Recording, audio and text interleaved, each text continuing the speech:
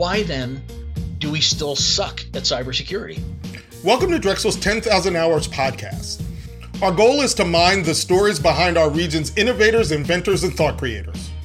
We'll be talking to experts in subjects from dance to cybersecurity to find out what lies behind the passion for their work, the inspiration for their ideas, and the motivation for their creativity. I'm your host, Maurice Baynard.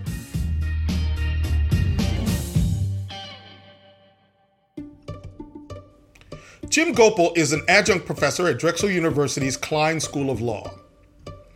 He is the CEO and general counsel for Fathom Cyber LLC and specializes in the law and strategy surrounding cybersecurity.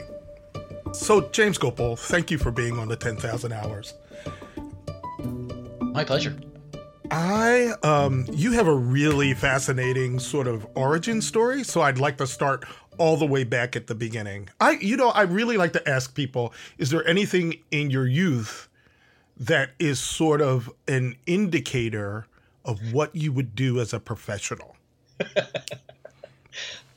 Yeah, I've been a big geek pretty much my entire life. I had got my first computer when I was, I think it was about 10 or 11 years old. And it was one of those original, I'm so old that we didn't have floppy drives. We didn't have any kind of hard drives. Everything was, if you recorded anything or stored anything, it was stored on a magnetic tape. If people remember what those are, yeah, that tape. And my computer had 2K of RAM. Just for perspective, most computers today have gigabytes of RAM. Mine had 2K. You had to write every line of code yourself. Yeah, I got into computers because I found them fascinating. You have to go back. This was the 1980s at that point. Mm-hmm. So they were still pretty new. These were some of the first time that computers really came into the home. There were PCs. They were ridiculously expensive at the time. My Timex was much less expensive than the typical PC.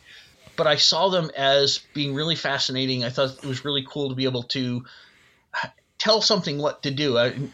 Not in a control freak kind of way, but just, to be able to write something and have it automate the processes and the thinking that you would want to do. And I knew that I wanted to be around that. So I actually didn't want to, by the time I finished high school, I decided I didn't want to be a programmer. I had written code for a long time. I was reasonably competent. I knew I wasn't an expert. It was all self-taught.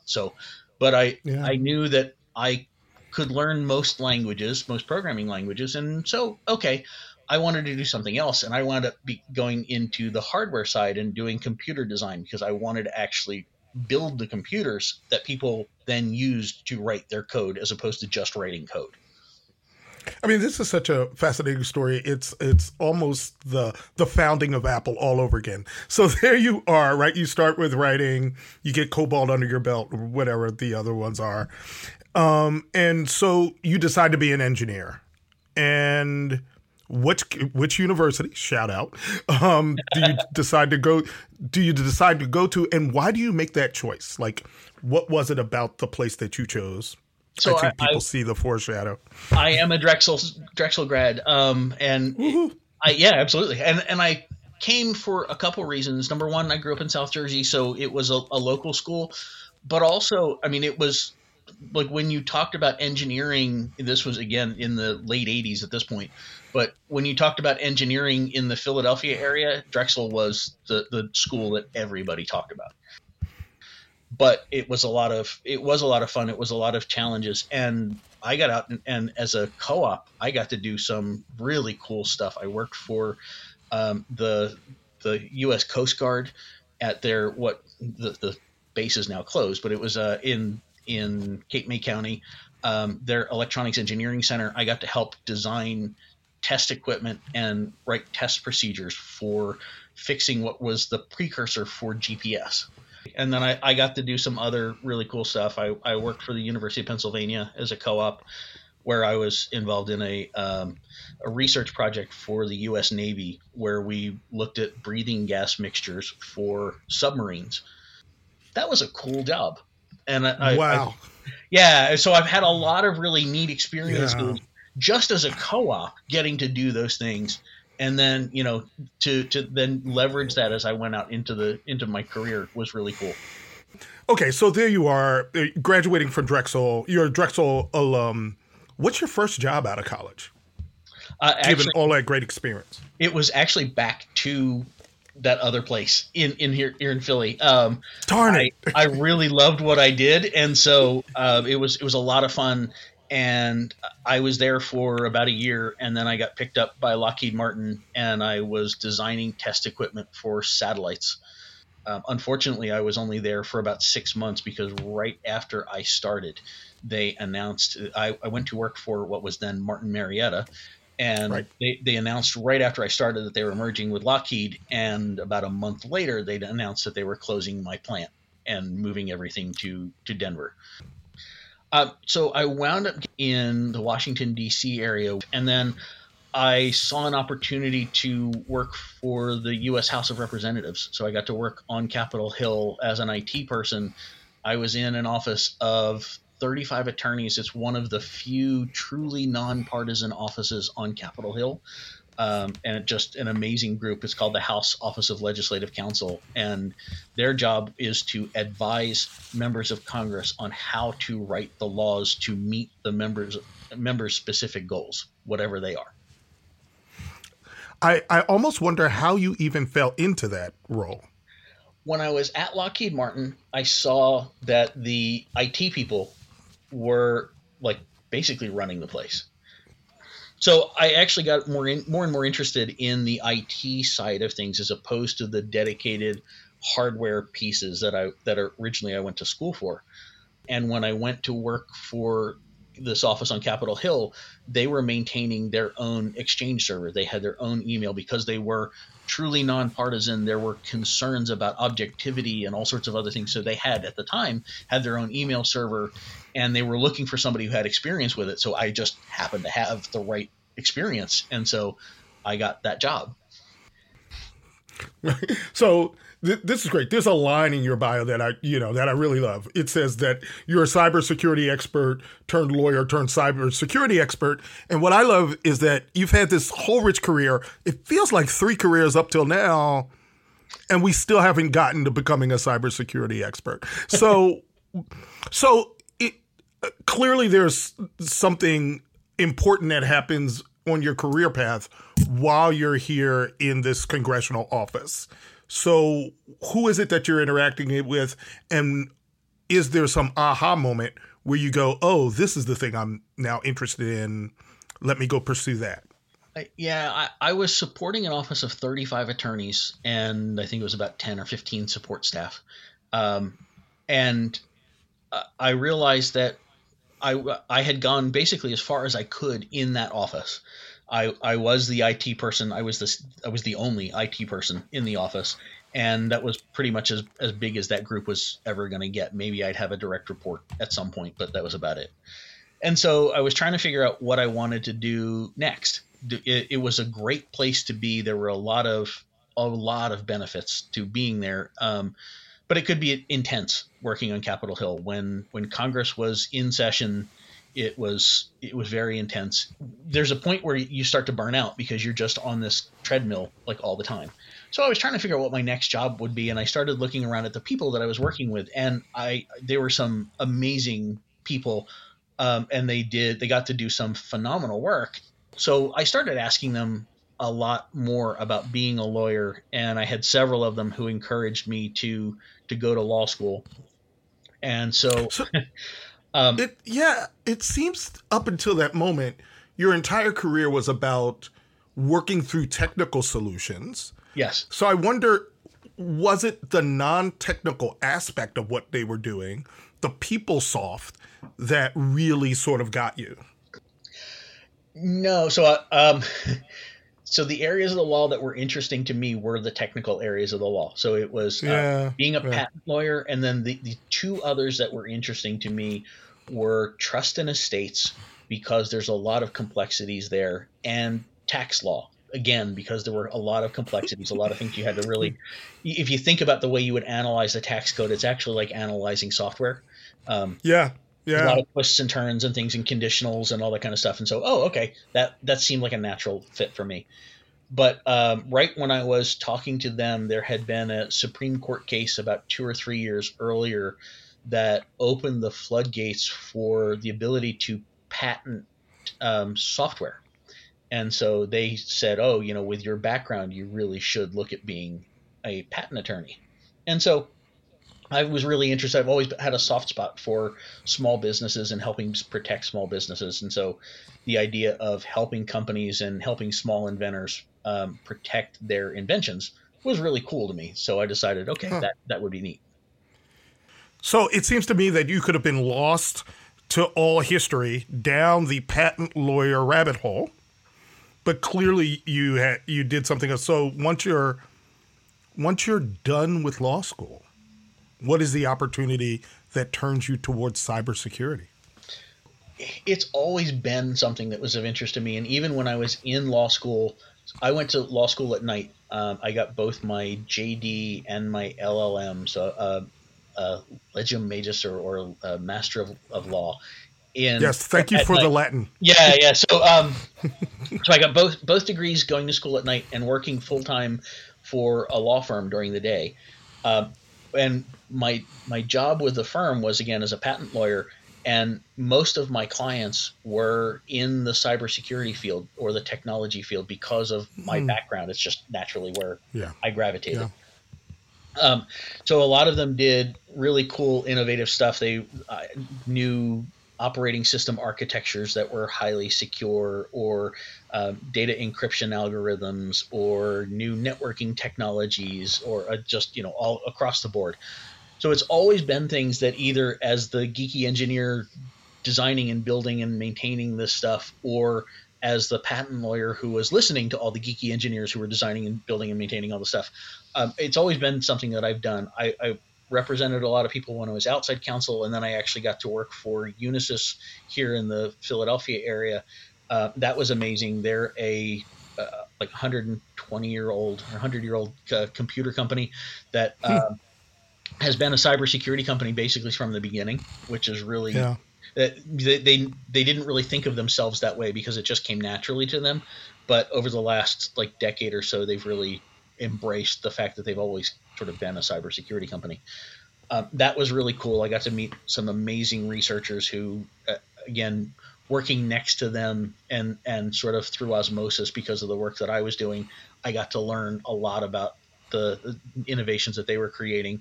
And then I went to work for Johns Hopkins Applied Physics Laboratory in Maryland, which is one of the government's biggest think tanks. And they do offensive and defensive cybersecurity work, among many other things, for the federal government. And because of my background, that's where I kind of got fit. They do healthcare, they do all sorts of other things, but because of my weird background, I got put in with the cybersecurity teams. And so I continued to work with them for a while.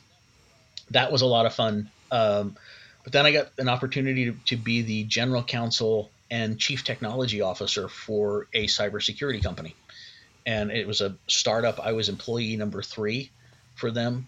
And because of my technical background, the person who owned the company was really interested in me, and again made me the chief technology officer too. I ran our development center in Poland. I helped design the product that we were creating from scratch. I did all sorts of other hands-on technical pieces. And that was fun because it was the first time in probably 10 to 12 years that I had really gotten to do things hands-on. Again, everything else that I had done, like I said, was through osmosis for the most part for the last decade or so. And then to be thrust back into this was like, oh, okay, this is fun. So one of the things that I got to do is to go out because I was employee number 3. I was the salespeople's favorite person to bring along on the sales calls. I understood the technology. I understood from a cybersecurity perspective, there are legal risks. There's all these other things too. And I could talk to all of them because I had the background to do it.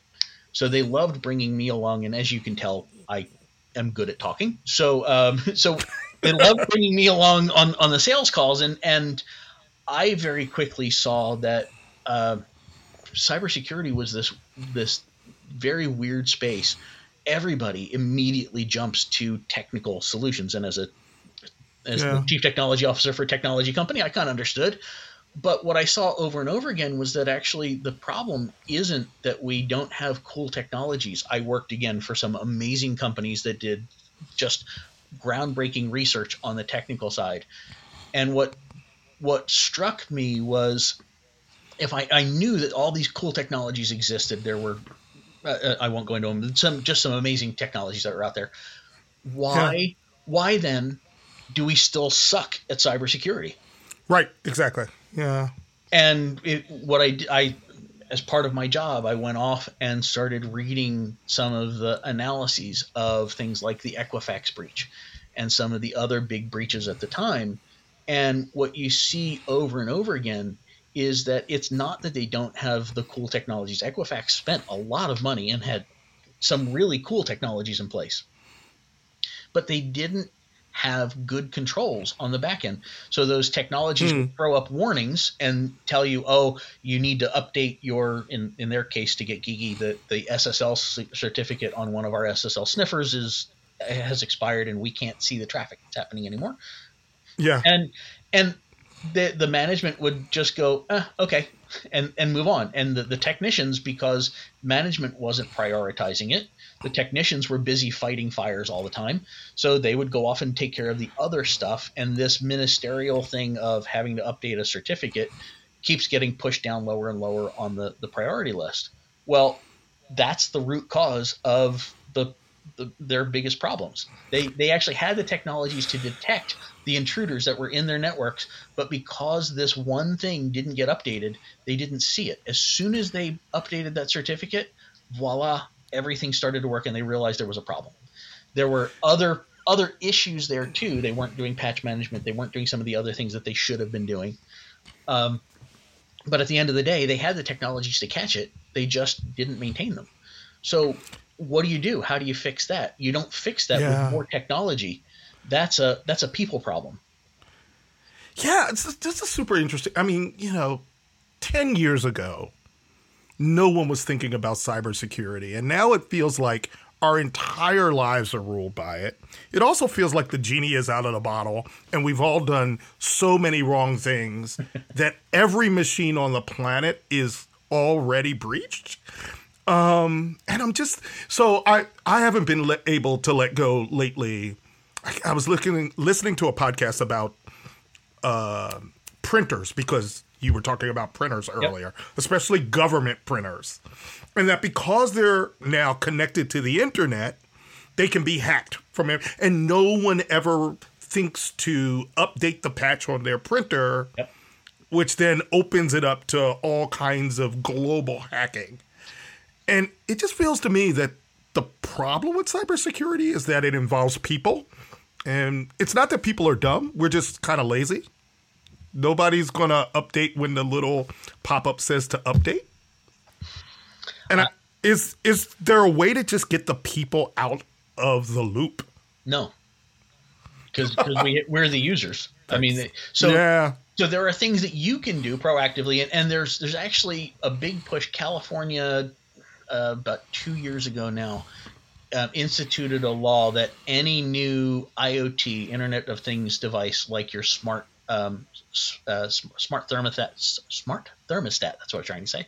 You can't say that. Or refrigerator, or any of those other smart devices. By default now, if you sell into California, you can't have them with a default username of admin and email address or password admin. Right? Exactly. You actually have to. Every device has to have its own unique username, or at least username and password combination, or you have to prompt the user to set up a unique username and password every time when they're installing a device. Those little things like that. And now users get frustrated, right? Because, if I go by this other device, that one I just have to plug it in and it works. We all want the simple. But actually, the device that's asking you for, hold on, you need to fill in a password here, that actually is much more secure than the other. So there's this constant trade-off. Everybody wants the easy and nobody wants to do the work, but staying secure, the example that I use is in your home, right? Wouldn't it be nice if we just had those big, heavy plastic sheets that they have at Costco when you walk into the frozen area, right? that you walk in there and it keeps that part cold, and then you walk out and the rest of the place is warm, or vice versa. Right. And so, if that was my front door, that would be awesome. Unfortunately, the realities are that that's not the world that we live in. We have doors, and we have doors in part to keep animals and other critters out, but we also have doors to keep other humans out, because we need to. And so we have to close those doors behind us, and we have to lock those doors. And when you're carrying groceries out to your car, wouldn't it be nice if your car just automatically opened the door for you whenever you walk by? But then how does it know who you are versus somebody else? And you have all of these complexities. Security is something that is always inherently inconvenient. We have to better educate ourselves about security to understand then why some of these inconveniences are being imposed on us. Yeah, I mean, it's a lot of maintenance, and it feels like you're doing a lot of work. And I, just speaking for myself, just changing my password for everything can be really challenging. But it also seems, go ahead. You just pushed a big button for me. So there are password managers. That's one of the best things that you can do from a security perspective. So I'll give you two good security tips. Number one is to enable automatic patching for most of your products and actually let it patch. Microsoft Windows, if you're a Windows user, or any of your mobile OSs, you can actually enable automatic patching. And I'm so anal that I, every couple days, will force my computer to go out and double check and see if there's a new patch. Wow. Because the minute those vulnerabilities are disclosed, usually within about 2 days, there's some attack that's based on that vulnerability. So if you are not updating your machines on a regular basis, you are leaving yourself exposed. I know people that haven't run patches in months or years, and in fact, that's actually one of the other problems that led to the Equifax breach, was they weren't doing good patch management. So make sure that you have that enabled. Yes, there are some problems sometimes with patches, and yes, it can lead to issues, but I guarantee you that the risk that comes from automated patching is significantly lower than the risk that comes from not allowing automated patching. So that's tip number one. Tip number two is use a password manager. So I use there are several, and I won't endorse any particular product, but I use one, and I love it. I was really resistant to it, but the architecture, the way that the good ones are set up, and there are several good ones you can find online reviews. There are several good ones. The way that they're set up, only you can get to the passwords that you store in there. The data is encrypted with a key that only you have, and so it goes up in their server. Yes, they do maintain a copy of it, but you'd have to be able to hack the encryption, and they use really good encryption to keep all of that stuff secure. So you put all your passwords in there. You use a unique password for every website that you visit, and then it just manages. So you have a master password that you use to get into your password manager. It unlocks it, and then you go to log in, and you can log in on any website. You have unique passwords on every site, and it will automate the changing of them if you want it to. But also, if you use complex passwords, which now the password manager lets you use a 20-character password, because I don't need to remember it. So I store it in the password manager, and now I can use a 20-character password, and the National Institutes for Standards and Technology, the group that the U.S. government uses to set all of the standards for the government, has said if you're using a password that's more than about 12 characters and you use some different words, unrelated words in your password, the length of that, you don't even need to use, according to them, you don't even need to use the funky characters like the @ symbol and that kind of stuff in your password. As long as it's long enough, that's what matters, because there's what's called entropy. And so for the first character, if I had only a 1-digit password or 1-character password, I'd have the 26 letters of the alphabet times 2 for upper and lower case, plus I have the 10 numbers, right? So I've got some, that's whatever that is. Exactly. We can do that math, right? Exactly. But as I go out now, each time I add another character, I multiply that, so it gets bigger and bigger and bigger. Yeah. Eventually, statistically, it just becomes basically impossible to pick your password unless you're using a common password, unless you're using certain things, or if you reuse them. That's where we get into a lot of problems. A website gets hacked, they get your username and password, and now that password is known, and it's a known password combination between your username, which is typically your email address, and Right. and so now they can start using that. When Disney Plus launched, within like 2 days, there were accounts on the dark web for Disney Plus, and in the security community, a lot of people started going, "Oh my God! Like, why? How can Disney have problems? How do you launch a service in what was that 2020 that or 19 that doesn't take cybersecurity into account?" And Disney went back and looked at some of those accounts and said, "Oh no, those are accounts where the username and password are the same that they used on other sites." And those other sites were breached. And so the bad guys knew that the username and password combinations were out there, and they just tried them against our site. And eventually they logged in. I feel like everyone who's listening to this, their blood pressure just went up like 10 points because it feels so overwhelming, if I can just speak for myself. And I mean, I am going to try both of your recommendations. Absolutely. I'm going to automatically patch, and I'm going to try to manage my passwords with a password manager. Is there anything else that people just get wrong about cybersecurity, either because they don't know or because they're just being lazy? So my other big tip is the multi-factor authentication. That's the third prong of it. Make sure you enable it wherever you can. That's where you either get a text message, or even better, the text message ones are easy to breach. So there are ways of getting that. There's several different ways of getting your text messages. So that's not really the best. Great to know. Yeah, so that's always comforting, isn't it? There's actually an app. There are mobile apps that you can get. Microsoft Authenticator, Google has their Authenticator as well. There's another one called Duo. Those generate random numbers. They're actually pseudo-random numbers. So the website that you're logging into knows what what they call a seed value or starting value is, and then your app and that website change the number on a regular cadence. So it's every like 30 seconds that the number gets updated. And so by having that app on your device, now you pull it up, you've got your 6-digit code, and you just plug in your 6-digit code on their website. Those are the better way to do it. There's actually even more advanced things called the USB keys that automate that process for you even more. But the mobile apps are a great way to do it. And if you put that in, again, to go back to my analogy before of the home, yes, it slows you down because you have to pull out your phone and you got to get that 6-digit code. But that is there was a study done by Microsoft recently that I think they said 99%, or was it 99.9% of recent attacks would have been stopped if multi-factor authentication was enabled.